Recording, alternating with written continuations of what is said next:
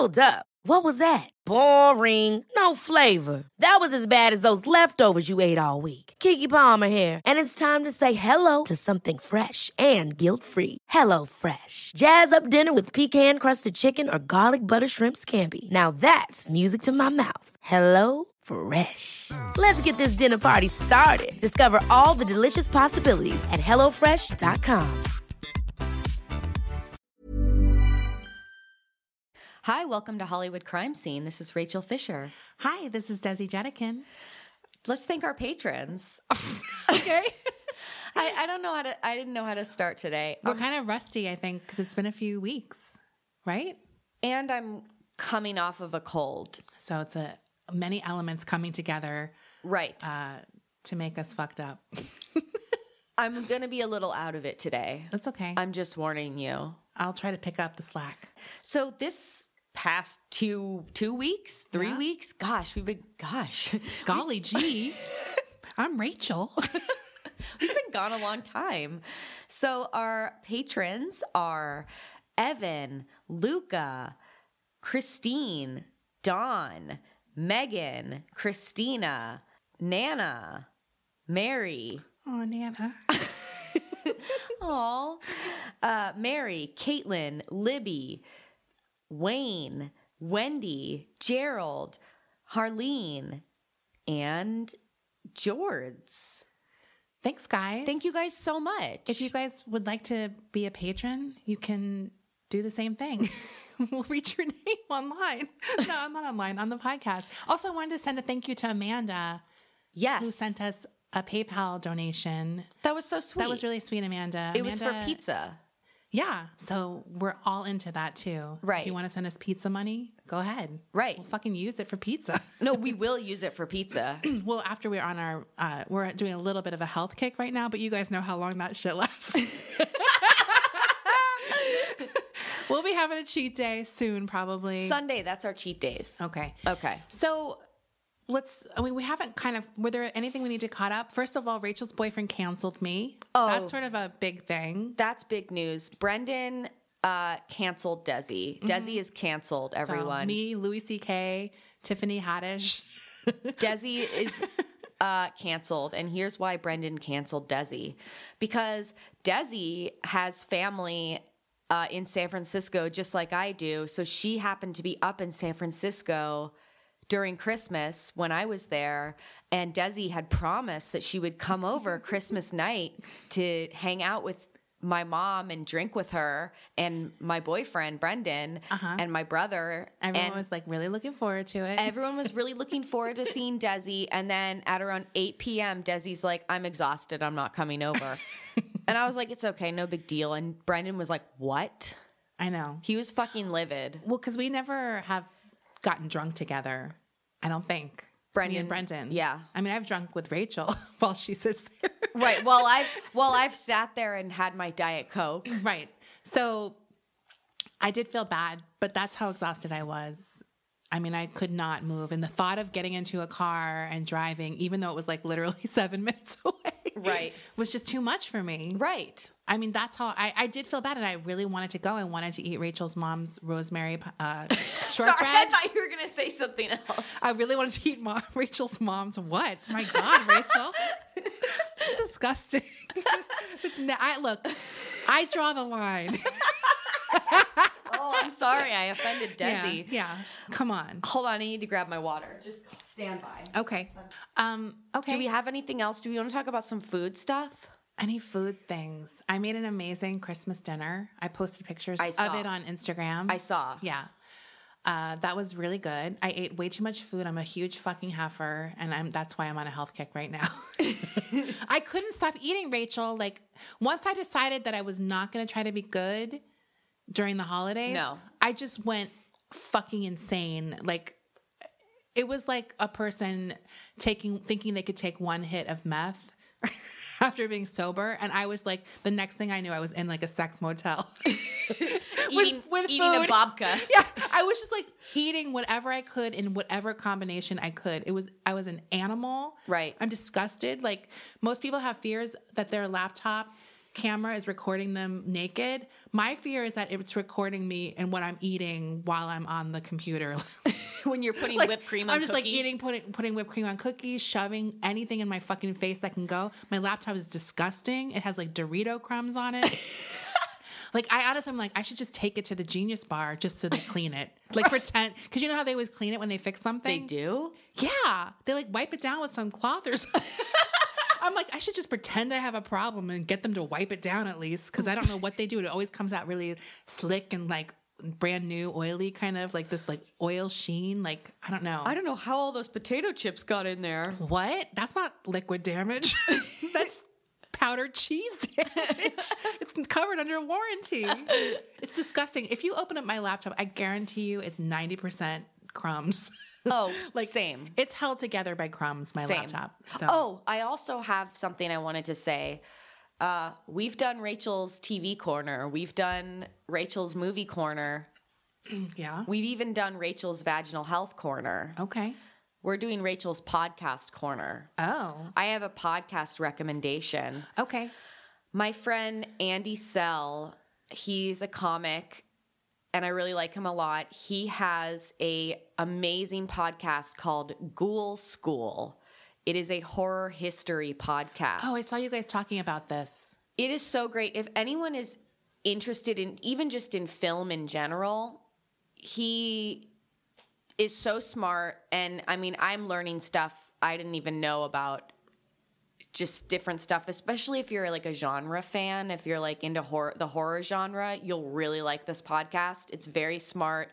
And I highly recommend it. And I feel like it's one of those underrated shows that should get more love. Oh, cool. Yeah. I'm going to check it out. You should. It's I good. saw you guys talking about it and meant to look into it. It's There was just- only like 2 episodes, right? There's 3 episodes Okay. now, but it's just an interesting show. Yeah.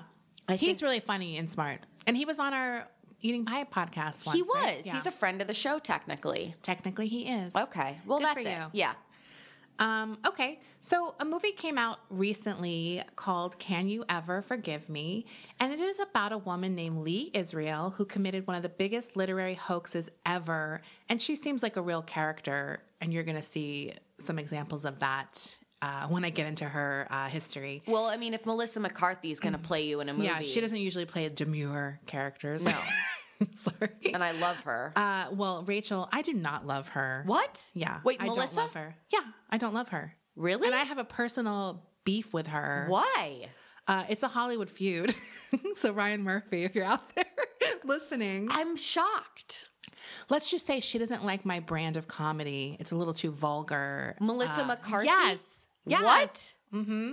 Did she reply you? No, this is like back in the day when I was at Groundlings. Oh, wow. Yeah. So I fucking can't stand her. And this was before she was Whoa. really big. She was like Right. on a few TV shows, I guess. Yeah. But she didn't have like the bridesmaids thing. So yeah, I can't She fucking stand thinks her. you're too vulgar? Yeah. Uh-huh. Uh-huh. Wow. Anyway, Didn't she shit in a sink in a movie? I guess she, I don't know. Maybe I inspired her. maybe she wanted to take me down. Okay. I All mean, right. I'm not an actress, so I don't know what her problem was. But anyways, that's why I didn't see the movie, because I don't like her. And I Okay. won't see any movie with Melissa McCarthy because she's a bitch. That's my opinion. You guys can like her. Don't fucking at me. I don't care. We all have different I opinions. mean, I still like her, but I Right. But don't be friends with her. I would never go against our friendship by being friends with one of your enemies. Exactly. Especially, I wouldn't be friends with Alyssa Milano Right. because you've had beef with her since Who's the Boss? Exactly. She was the girl I wanted to be. No, I'm just kidding. Anyways, it's not really that important. I don't really care about Melissa McCarthy. Anyways, that's probably why I won't see the movie. And typically, I don't like that type of role like that she plays. I don't find it that amusing. Okay. Anyway, the story is very good, though. Okay. So I wanted to tell it. And literary hoaxes in general are something I find fascinating. Like, I love the J.T. Leroy, the James Fry. I love it. The one from the 70s, like the Howard Hughes one. All of these shows I would probably be doing episodes on in the future because I think that they're amazing. Like, I love the balls it takes to literally think you're going to fool the world in like such a major way. It's Right. crazy. So today we're going to get into uber abrasive bitch Lee Israel because she's fucking obnoxious. I love her in theory, but I probably would want to punch her in real life. Okay. Like, she's she doesn't have a charm to her. Yeah. But she is a bitch, so it's funny. So early in her life, let's go back to her early life. She was born in Brooklyn to Jack and Sylvia Israel. She has a brother, Edward, who she was never close to. So I'm sure there's some family drama there that I never could find. In 1961, she graduated from Brooklyn College. And shortly after she graduates, she begins working as a freelance writer. She kind of focused in on celebrity profiles, and she started working for major publications doing these celebrity puff pieces, basically. She had a really big interview in November of 1967. It was in Esquire magazine, and it was a profile of Katharine Hepburn. She had just visited Katharine Hepburn in California right before the death of Spencer Tracy. So by the time it came out, it was like everyone was obsessed with what was, you know, how she was doing. And you know what I mean? It had all that kind of like, it just hit at the right time. Because obviously, when he died, everyone was like, well, what's Katharine Hepburn doing? So this magazine career kind of continued into the 70s. And eventually, she moves into the celebrity bio sort of world. And that was in the late 70s and early 80s. She wrote a biography of Tallulah Bankhead, which I'm sure is probably pretty good. And she also wrote a bio of game show panelist and journalist Dorothy Kilgallen, which made the New York Times bestsellers list. And Dorothy is also someone I want to do a future episode on because she has an insane, great story. Things start falling apart in a major way, though, in the early 80s or mid 80s. Despite all of the success she had, she was broke because she made a lot of bad financial decisions. She, I don't think I mentioned this yet, but she was an alcoholic. Okay. So that didn't help matters as far as like managing a career, especially in like a freelance kind of, I mean, she had to be on top of her game. Right. And that's a pretty lucrative market, and there's a lot of competition too. So she was up to do a Betty Davis biography, and that sort of failed to come together because her and Betty Davis clashed. Right. When she was asked about what happened, she replied, "I yelled back," which is iconic. That is. Because can you even imagine fighting with Betty Davis? You don't want to get on her bad side. I mean, I can't. I would like piss my pants if I got into a fight with Betty Davis. I would be so frightened. I would too. How would you? You can't do it. So, I mean, that just tells you something about her personality. Right. The idea that she would take on Betty Davis is insane to me. You tried it, bitch. She tried it, and she, you know what? She lost her job. I hope it was worth it. So in 1983, she receives an advance from Macmillan Publishing to begin an unauthorized bio on cosmetic queen Estee Lauder. And they really wanted it to be like a Kitty Kelly type tell-all, warts and all, like expose on Estee Lauder. I mean, that automatically just seems very 80s to me that like Estee Lauder is a big enough star to take down. Totally. According to Israel, Estee Lauder was constantly trying to bribe her to drop the project. Oh. But she didn't drop the project. She went on to write the bio, which did have some warts, even though she wasn't that into the warts, according to her. And some of the things she took down about Estee Lauder was that she had been lying, that she was born into European aristocracy. I mean, I don't know because I'm just a down-home girl from Florida. And that she attended church regularly in Palm Beach, Florida. I mean, that seems like pretty tame lies. But Estee Lauder was not happy about it. She wrote a competing autobiography that came out at the same time as Lee Israel's. And it basically, her bio kind of took over, her autobiography took over, and Lee's bio was like panned and a complete fucking failure. Right. Why would you listen to her? Here's my own words. Right. And I don't think it was juicy enough. Right. Because if you're going to buy one of those, you want it to be fucking juicy, like the one on Nancy Reagan by Kitty Kelly or Frank Sinatra. Like those were fucking juicy, like bios. According to Lee, I had made a mistake.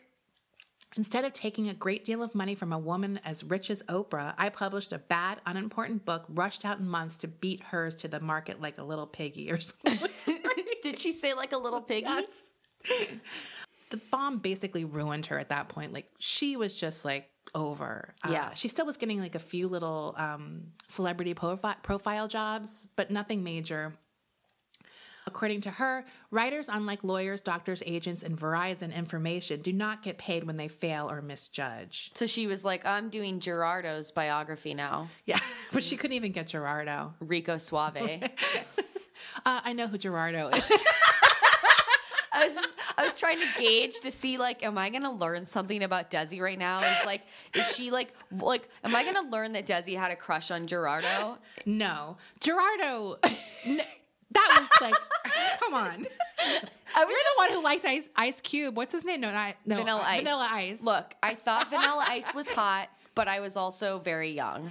Well, he was in Madonna's book, so that gave him a little cachet for a few seconds where it's like, yes, he's stupid, but you want to fuck him, right? Like Madonna gave him some sex appeal. Right. But yeah, I did not ever want to fuck him. Thanks. Nice try, Madonna. So, as I said, Lee is really struggling at this point. She is getting some assignments here and there, and she gets a job selling books at the Strand, which is an iconic New York City bookstore. While she's working at the Strand, she becomes pissed off at a book buyer who refused to buy the books she was suggesting, which were hers, by the way. Sorry. She slams the books to the floor and eventually gets banned from the store for life. Oh my God. Making this huge scene.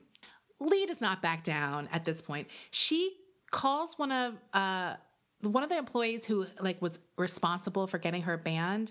She calls them and claims to be his neighbor and tells him his house is on fire. So she pranks him after the fact. She also begins prank calling other former friends and people in the industry, pretending to be different celebrities, which got her a letter of a cease and desist letter from Nora Ephron's lawyer.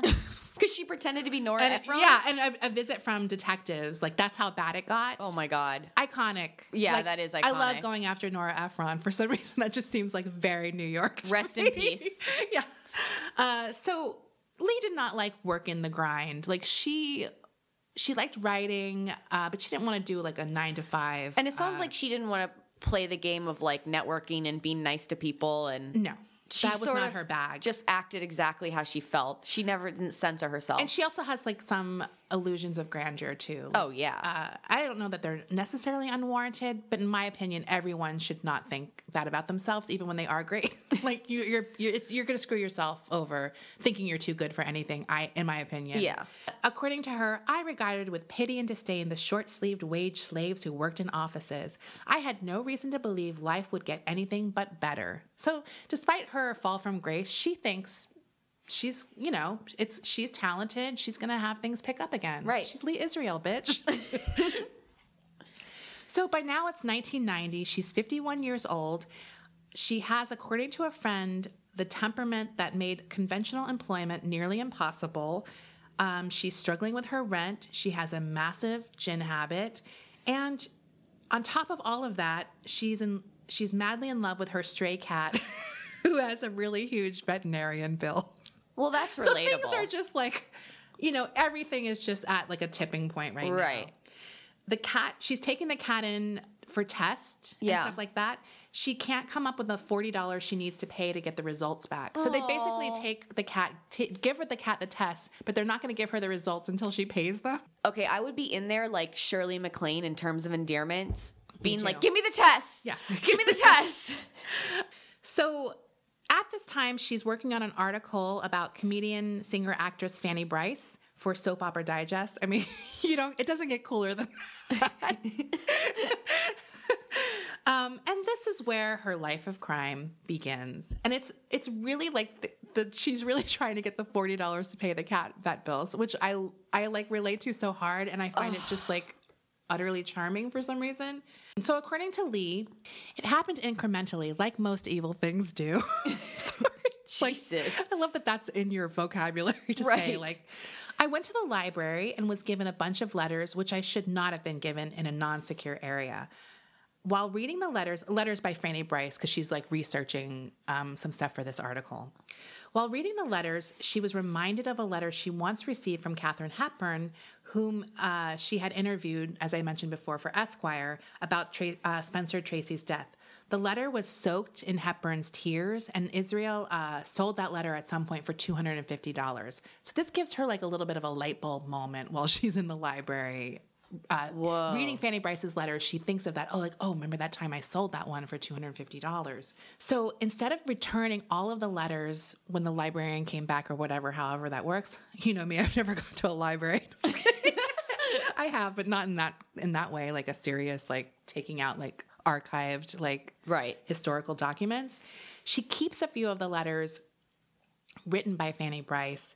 She like basically tucks them into her shoes and walks out the door with these letters. According to her, there was a big white space at the bottom of a letter after yours truly, Fanny Brice. I got an old typewriter and I wrote a couple of hot sentences that improved the letter and elevated the price. Oh my God. She sells each one of these letters for $40 a piece. And that was like just enough for her to pay the vet bill. And have like a little, according to her, it was the first time in a long time I had a little jingle in my jeans. So she gets Kat's test back. But more importantly, the guy or the person who purchased the letter said to her, I'll pay more for better content in the future. Like if you have anything else, come back to me. And there's more money where that came from. So Lee Israel has a new career at this point. Wow. As I mentioned before, she had bought that used typewriter to give, like she got a typewriter from the era that those letters were written to kind of match them up. She returns to the library to get more Fanny Brice letters. This time, instead of selling the letters themselves, she brings them home, retypes them, juices them up, adds comments about Brice's very public relationship with a gambler who was famous named Nicky Arnstein. And the next letter she has sells for $595. She expands her range of celebrities. She writes letters eventually from Dorothy Parker and Noel Coward. In addition to the first typewriter she buys, like this is how serious she gets about it.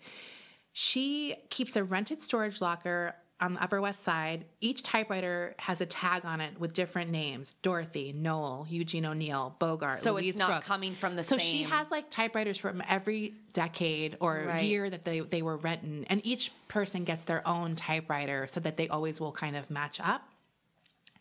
In addition to that, she gets paper that's from the right age when the letters were supposedly written. And the way she does that is she goes to libraries, removes vintage paper from the back of period journals. Like she like rips paper, like blank paper out of books so that the age of the paper is also accurate to the time period she's saying that they're written from. Now she's also like an experienced researcher based on her career and you know, her writing career. So she tracks down letters written by all of her subjects and kind of extracts characteristics that they all had.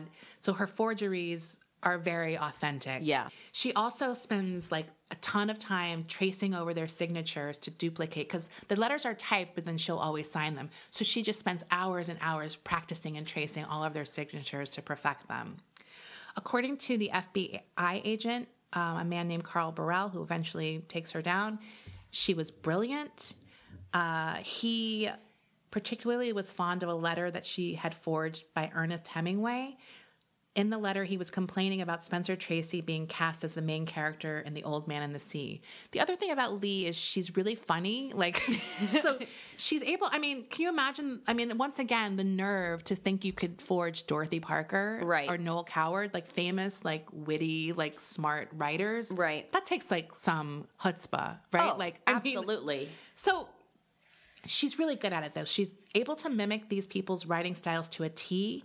And she even makes the letters like livelier than the original, like other letters that they have done that are on record. My success as a forger was somehow in sync with the erstwhile success as a biographer. I had for decades practiced a kind of merged identity with my subjects. To say I channeled is only a slight exaggeration. Some of the letters that she wrote would be like Edna Ferber. So she would have Edna Ferber complaining about the noise of construction workers outside of her apartment. It will make a Tory out of me yet. Like this kind of stuff.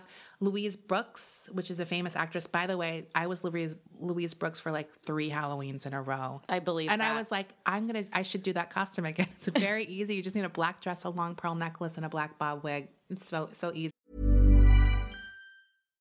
Hi, I'm Daniel, founder of Pretty Litter. Cats and cat owners deserve better than any old-fashioned litter. That's why I teamed up with scientists and veterinarians to create Pretty Litter. Its innovative crystal formula has superior odor control and weighs up to 80% less than clay litter. Pretty Litter even monitors health by changing colors to help detect early signs of potential illness. It's the world's smartest kitty litter. Go to prettylitter.com and use code ACAST for 20% off your first order and a free cat toy. Terms and conditions apply. See site for details.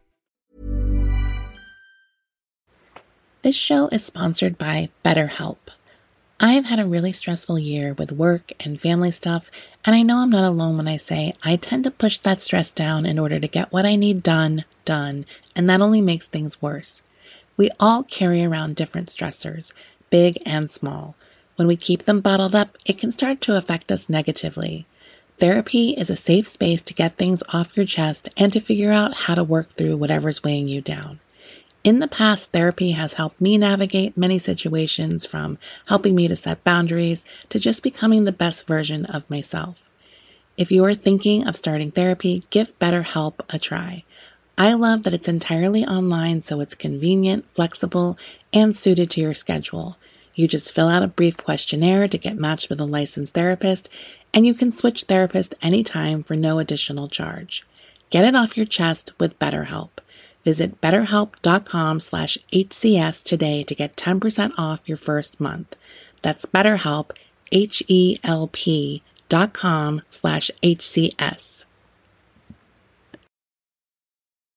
I'm the queen of starting a free trial offer and forgetting to cancel it, oftentimes being charged for months for something I'm not even using. If I asked you how many subscriptions you have, would you be able to list all of them and how much you're paying? If you would have asked me this question before I started using Rocket Money, I would have said yes, but let me tell you, I would have been so wrong. I can't believe how many I had and all the money I was wasting. With Rocket Money, I can see all of my subscriptions in one place, and if I see something I don't want, I can cancel it with a tap. I never have to get on the phone with customer service. They'll even try to get you a refund for the last couple of months of wasted money and negotiate to lower your bills for you by up to 20%. All you have to do is take a picture of your bill, and Rocket Money takes care of the rest. Rocket Money is a personal finance app that finds and cancels your unwanted subscriptions, monitors your spending, and helps lower your bills. Rocket Money has over 5 million users and has helped save its members an average of $720 a year, with over 500 million in canceled subscriptions. It's definitely saved me money, and now I can use that money to waste on things I do want. So stop wasting money on things you don't use. Cancel your unwanted subscriptions by going to rocketmoney.com/Hollywood crime scene. That's rocketmoney.com/Hollywood crime scene. See, like I said, the Dorothy Parker, she actually says at some point, I'm a better Dorothy Parker than Dorothy Parker. Damn. She's got it. Like, as I said, extensive research went into her fakes. When she started on a series by Louise Brooks, she writes that she started with baby steps, still very unsure of myself. I cobbled together, taking paragraphs from several letters, mixing and matching, changing the prose only slightly in the style of. Most of her letters would start containing gossip and insults. She writes, the more scandalous, the more pleased the dealers were. A clucked ton meant a better price. So that was her thing. Like, she would make them have juicy details that had like dissing other celebrities and things like that. So people would really want her letters. Yeah, people would really want these things. With Noel Coward, at some point, she eventually composed over 150 letters by Noel Coward, which is like an insane. I would be like, I think I would do like Louise Brooks probably more, because like she wasn't like to like think you could do that many Noel Coward letters is crazy to me. I have some of her letters that I'm gonna read. I'm not gonna read them all because that would take forever. So I'm gonna just try to hit on some things. The one from Louise Brooks, or one of them, is literally just all about taking down Charlie Chaplin. Ugh. So it's like she calls him Cheap Charlie. He would write a vulgar book for vulgar people.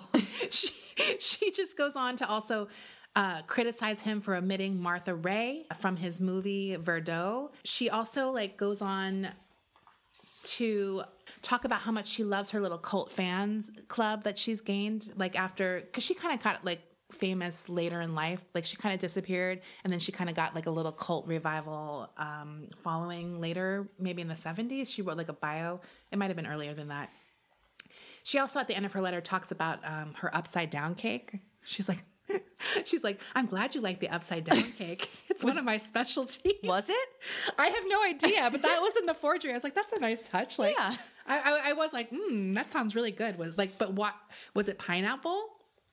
Like, what was it? I love upside down cake. I love upside down cake, but I would love to know all the different combinations. I would too. Like come on, get your.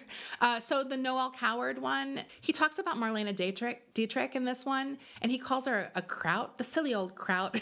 Sorry, she's an attractive woman on the face, most attractive woman on the face of the earth. And during this brief period of time, it has ceased moaning about getting old. It's just like this kind of stuff. He calls her the Queen Mother, and then he signs it off. You told me nothing about Bob as am I to assume that it's over? I mean, it's just like all this kind of like whatever. So pretty much everything she's selling is like she adds in. All of this is a lie. No, I know that. Oh, right. I'm saying everything she's selling, it's like, oh, all these celebrities just happen to have all these juicy letters. Right, they're always writing about other celebs. Like, right. Yeah. A Dorothy Parker one, she talks about Gertrude Stein. Gertrude Stein was right about roses, but she was all wet about California. She said there was no there. Well, I'm here to tell you there is. So it's just like, P.S. I have a hangover out of Gounod's Faust. What? I don't know. That was supposedly like one of her favorite lines. That she wrote? Yeah. What the fuck is Gounod? It sounds Let me read that. Rachel doesn't trust my interpretation. I don't It's trust the your P.S. Oh, no, Desi really did pronounce it how it's spelled. Yeah. I guess there probably was a big drinking scene in that. Sorry. Please, come on. What is I'm a Gonad? GED. What is Gounod's Faust? I guess it's like a book. We're really selling ourselves out here. Jesus. I think it's a book. So another famous Dorothy Parker letter she wrote has the ender, I am thinking of having a little letters run off saying, can you ever forgive me, Dorothy? And that's the title of her memoir that will eventually come out about this period. Can you ever forgive me? That's a great title for a memoir. It's a great title for a memoir, and it's a great send-off. I like that sign-off. Can you ever forgive me? Like, you're just always fucking up. Right. One of her biggest letters that was like sort of the most publicized is this one from Noel Coward where he talks about Julie Andrews. So this one is him talking about Julie Andrews. She's much like, he describes her as Edna Ferber's twin, but what can one do? I liked her athletic, careering nun in The Sound of Music. She's bright, talented actress and quite attractive since she dealt with her monstrous English overbite. Sorry. So he's like dissing Julie Andrews. Who does that? I mean, it's pretty wretched. He goes on to talk about Marlena in this, calling her a crowd again. I mean, it's just stuff like this. Like, again, I think it's very unrealistic that all of these celebrities happen to be just like talking shit about other celebrities in their letters. And that she happens to have them all. Like, who Right. is she? Right. Yeah. So, That should have been the first tip off. look, we're going to get into these things. Okay. She's selling these letters right now to about 30 different dealers across the nation. So, I think she started off a little cheap. She starts kind of upping the fees a bit. 6 of the Noel Cowards sold for $1,200, and she did that because she needed some root canal work. So I have to give her credit. She's kind of like not going overboard. Like when Right. she needs some money, she does it, and she's kind of on the low end as far as these things go. She's not overcharging a ton. She's also not buying like a new jet ski. Exactly. The letter I just read, and there was one other, but I couldn't find out what it was. They were so convincing that they actually both ended up in a book that came out in 2007, The Letters of Noel Coward. Wow. And this is after she was busted for it. They still ended up in the book. That's just bad research. Yeah. According to the people, it won't be in the future editions or the paperback version Right. of the book. But that's pretty amazing that they ended up in the book at all. Yeah. So, like I said, she kind of just saw it as writing fiction, but like she could have more fun with it than she did when she was writing these bios and like reports. You own the character. I finally owned Noel Coward and Edna Ferber and Louise Brooks and people like that.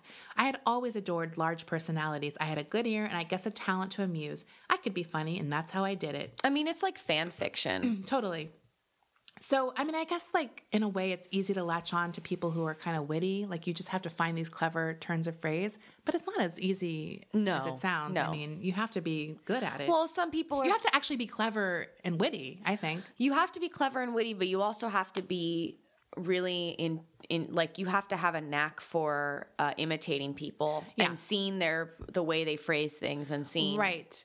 And these are not things that they published, so they can't be super overwritten. It has to have a Right. more casual tone. Right. How did she kind of get people to believe this? According to her, I had a whole cock and bull story made up about the cousin who died and left me all of these wonderful letters. Well, who the fuck was the cousin? Exactly. So I never had to explain. She also described autograph dealers as spectacularly incurious. Like they just wanted it and they didn't really fucking care where it came from, basically. Right. So it was a combination of a few things that kind of let her get away with it for a while. But eventually, these brilliant Noel Coward letters were the first to send up red flags. Yeah. She claims, like she did with Dorothy Parker, it was a very good coward. It was better coward than coward. Coward didn't have to be coward. I had to be coward and a half.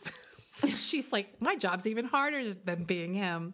She had one flaw in her plan to out Noel Coward, and that was that she went too far being open about his homosexuality. There were a lot of references to dear boys, hey boy, how's Bernie? Sorry. And that sort of thing. But the fact of the matter is, and I don't think I gave it much thought, but somebody else did, Noel Coward came up in a very difficult period to be homosexual. It was a jailing offense. So it would have been very unlikely for Coward to put all of these kind of campy references into any kind of correspondence that went out into the world. Right. So that was kind of her fatal flaw. West Coast dealers were the first to kind of smell something fishy, and then it just kind of spread.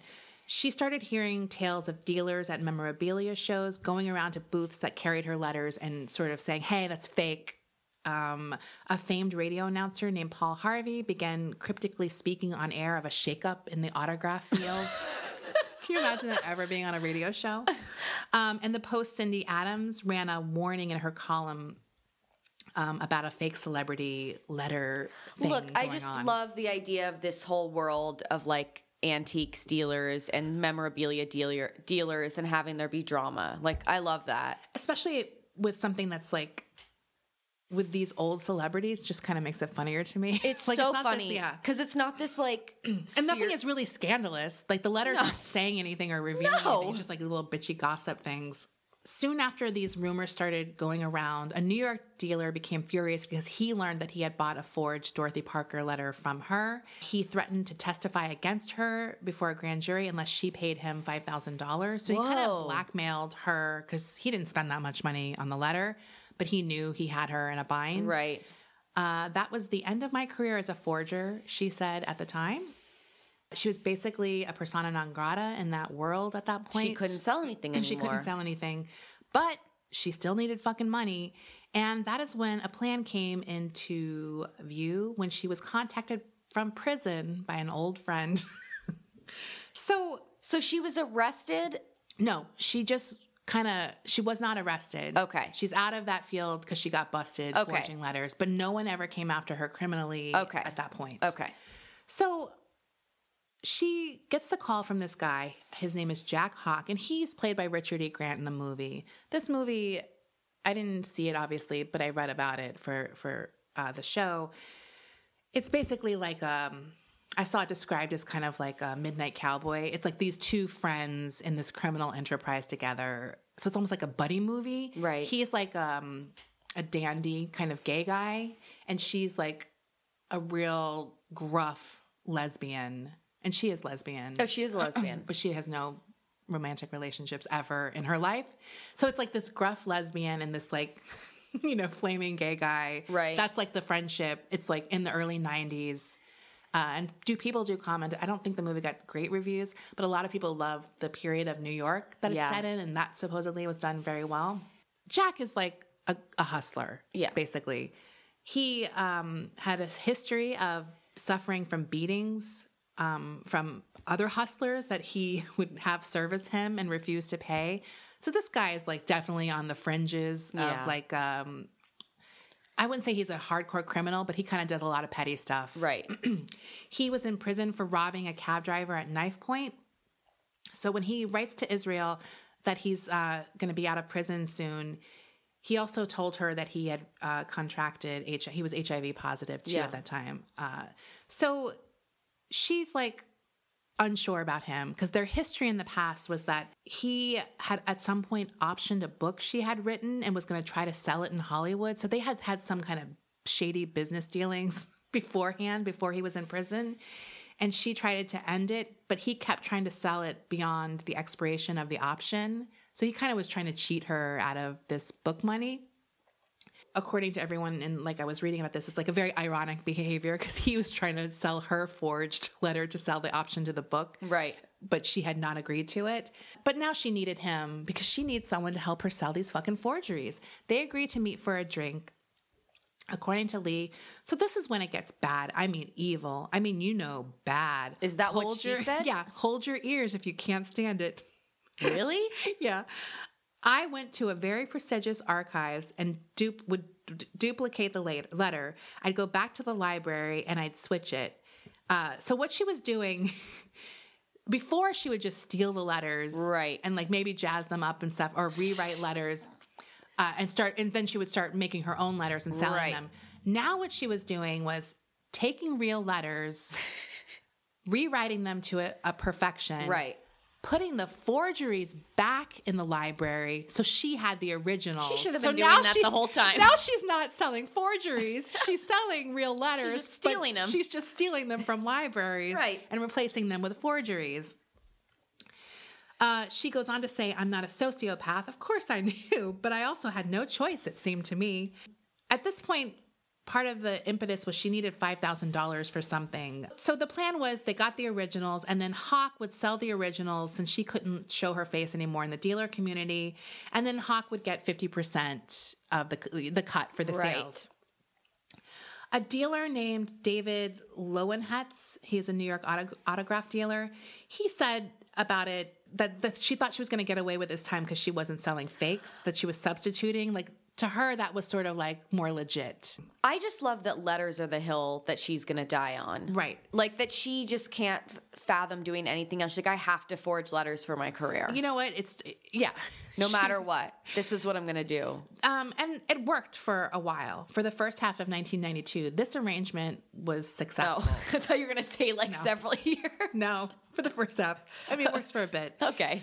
She at some point does discover that Hawk is sort of skimming off the top. And according to her, grifters' habits die hard. The reality is Hawk was so much more charming of a person. He was getting way more money than she ever would have got. Like, she's just this gruff bitch who was just like, I don't know, $50. Like, but he was really selling them and getting way more money. So even though he was kind of, taking a little bit extra. He's like the Music Man. She was getting so much more that it was like worthwhile.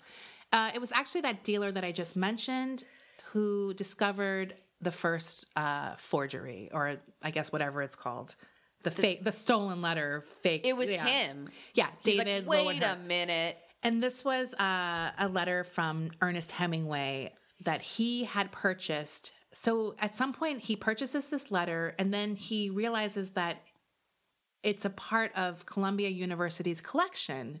So this gets him to be like, wait, what? Like, how is that possible? So he contacts the university to see if they still have the letter. They do, and he is confused, and he says, well, how are there two of these letters? He says, is there any way you can tell me who had recent access to this letter? They come back and say to him, yeah, we have the person who checked it out last. Her name's Lee Israel. So that's kind of how that all falls apart. Around this time, so he started kind of contacting her and being like, hey, what's up? There's two of these letters, da-da-da-da. Around the same time, Hawk tells Lee that a dealer in Philadelphia canceled an appointment to buy something because his sister was in town and he couldn't meet up, and he didn't make any effort to reschedule. Lee feels like, wait a minute, what's going on here? Because this is like, no dealer would pass up the opportunity to buy like a really lucrative letter. So she finds that suspicious. So she doesn't know what's going on. Like, it's starting to seem like people are onto her again. Right.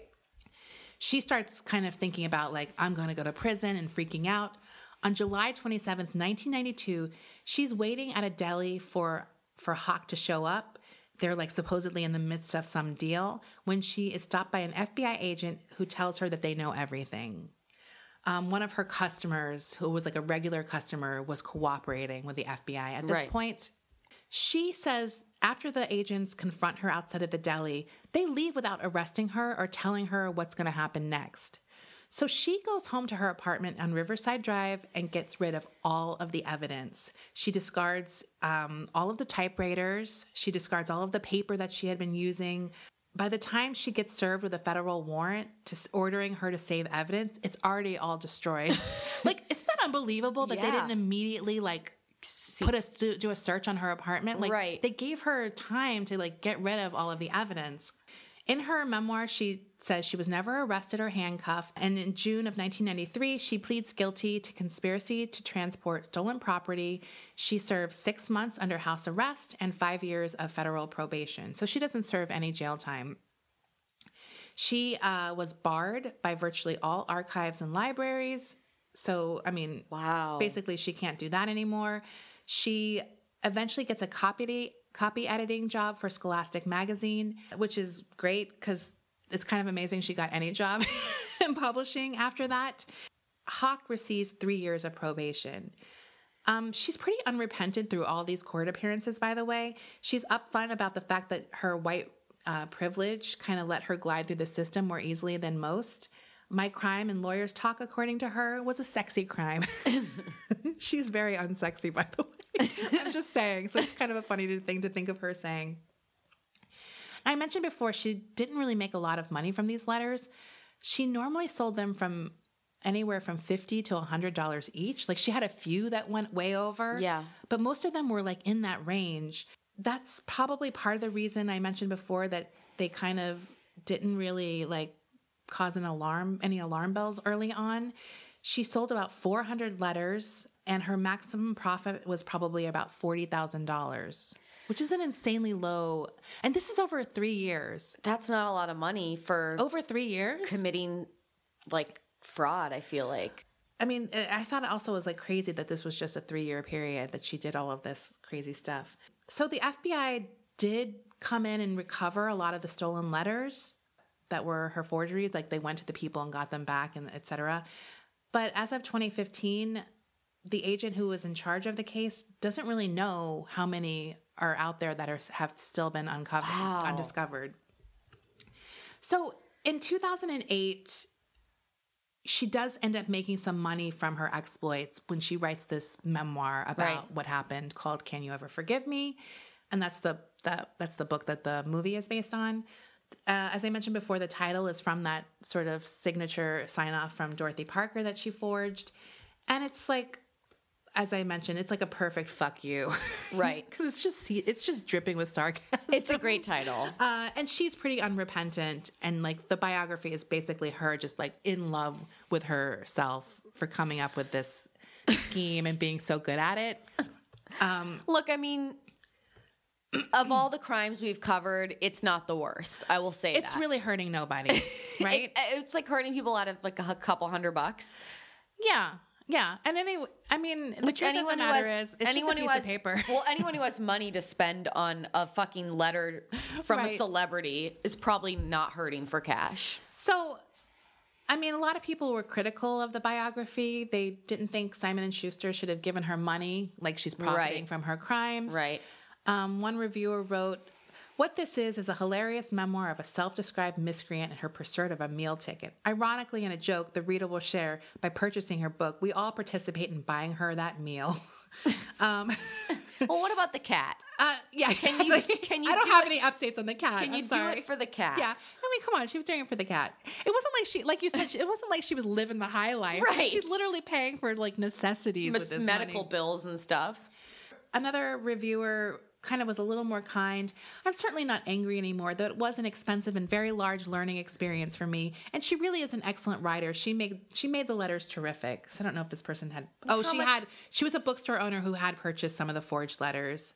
As I said, the memoir is basically her relishing in what she did. Someone said, even in her worst moments, an apartment infested with flies and an exterminator disgusted to the point of refusing to enter. She's smug and amused with herself. She sees herself as a true talent, unjustly toppled from literary grace. There's something I really relate to being in squalor and still thinking you're the queen of the fucking world. I don't think I've ever lived in squalor, but I really relate to it. Rachel's I have. Hold my beer. Hold my beer. It's like when I went to my first rehab after living in a crack house, and I walked into the rehab and went, "This place isn't that nice." I've seen better. Also, in her memoir, when she was sentenced to all of her whatever house arrest, she was also reported to attend an alcohol treatment program. I guess that was one of her requirements. But in her book, she was like, nah. I skipped that part. Actor Bob Balaban, who is an executive producer of this movie, actually became friends with her later in her life. And like during the promotion for the movie and like a Q&A, he said that she would often go to lunch meetings early so that she could drink before everyone else arrived. Like that was like her thing. I kind of get that. I've done that before. When I have to meet someone, I'm like, I'm going to go a little early and loosen up. I mean, it's one thing if you're having a glass of wine to loosen up. Yeah, how loose did she get? Right. Is she drinking like shots in her car? By the way, there is a little bit of a cat update. The Scholastic magazine job she got, part of the benefits was veterinary coverage. Aww. So that is kind of sweet. I feel like she had like a little angel at Scholastic. Right. That doesn't seem like a typical benefit. No. So some of the things in the movie, one of the main things in the movie, I mentioned that she was a lesbian. She never had, there's no relationship of record. Right. She basically dies alone. Like she never had any significant relationship other than this hawk guy. In the movie, they do make it look like she had a relationship. There's a bookshop she visits in the movie with a woman named Anna, who is kind of helping her unknowingly with her forgeries. Like, oh yeah, this looks good. So she kind of unwillingly or unknowingly is sort of guiding her to make better forgeries.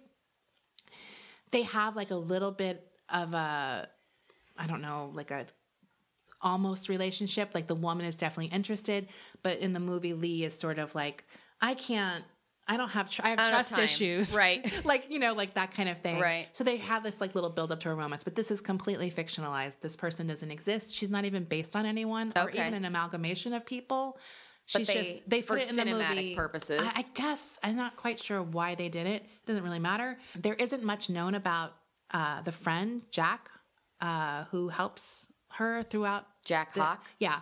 So even in her memoir, she doesn't really talk about him that much or his history. Obviously, the guy who plays him, Richard E. Grant, had like not that much to deal with, but he did kind of give a little insight in an interview I read by him. He said that he was from Portland, he was blonde, he was tall, he was charming, and he eventually does die of AIDS at the age of 47 in 1994. He kind of had a very like famous look, or he had like a real look. Like he would smoke cigarettes with a cigarette holder. His style was described as being a dandy. In the movie, some of the stills I saw, he has like scarves and hats and like whatever, and she's a real schlub. So it is quite a pair, like going about New York in the early 90s. One of the other interesting things that I thought Richard talks about in this interview with the Advocate was like these unlikely opposites coming together. And he kind of commented on like that the era where gay people really relied on each other. Yeah. Like they would just come to, and I just thought that was like an interesting aspect to this relationship, even though they're the opposites.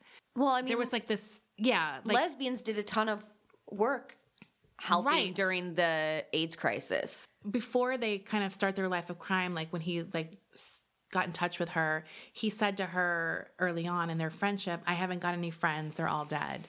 Which is kind of like a sad, and then he has her. So they do have this kind of weird friendship, I think, that just worked and was sort of cemented by the period that they were in. Like you said, it was a common friendship, I think, at that time. Not that it isn't now, but Lee considered, obviously, this criminal career that she had her greatest achievement.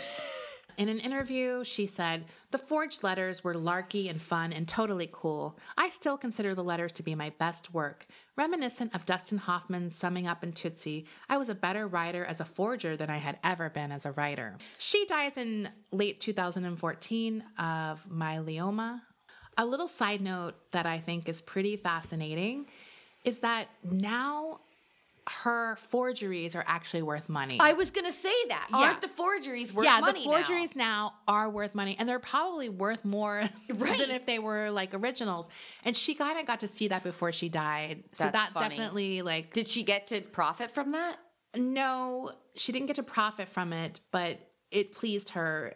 In an interview with NPR before she died, she said, "My work has received some attention and marvelous reviews. People have loved the letters, and they're saleable apparently." Like, so she was thrilled that like her letters now are more valuable than ever because of the forgery. Right. Like heightened the value of them. So that is the story of Lee Israel. It's pretty amazing, right? What a great story. Very interesting. I mean, I really didn't know anything about this. I didn't see the movie.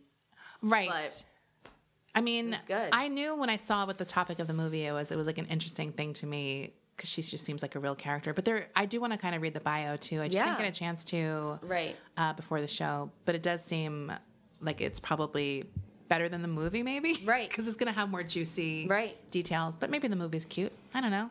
That's it. So if you want to follow us on Facebook, Hollywood Crime Scene Friends. There's social media accounts where we try to post frequently. We'll try to do better. Yeah. Twitter, Instagram. Yeah. So all right, follow us there. That's it. Happy New Year. Yeah. All right. Bye. Ever catch yourself eating the same flavorless dinner 3 days in a row? Dreaming of something better? Well, HelloFresh is your guilt-free dream come true, baby. It's me, Keke Palmer. Let's wake up those taste buds with hot, juicy pecan-crusted chicken or garlic butter shrimp scampi. Hello Fresh. Stop dreaming of all the delicious possibilities and dig in at HelloFresh.com. Let's get this dinner party started.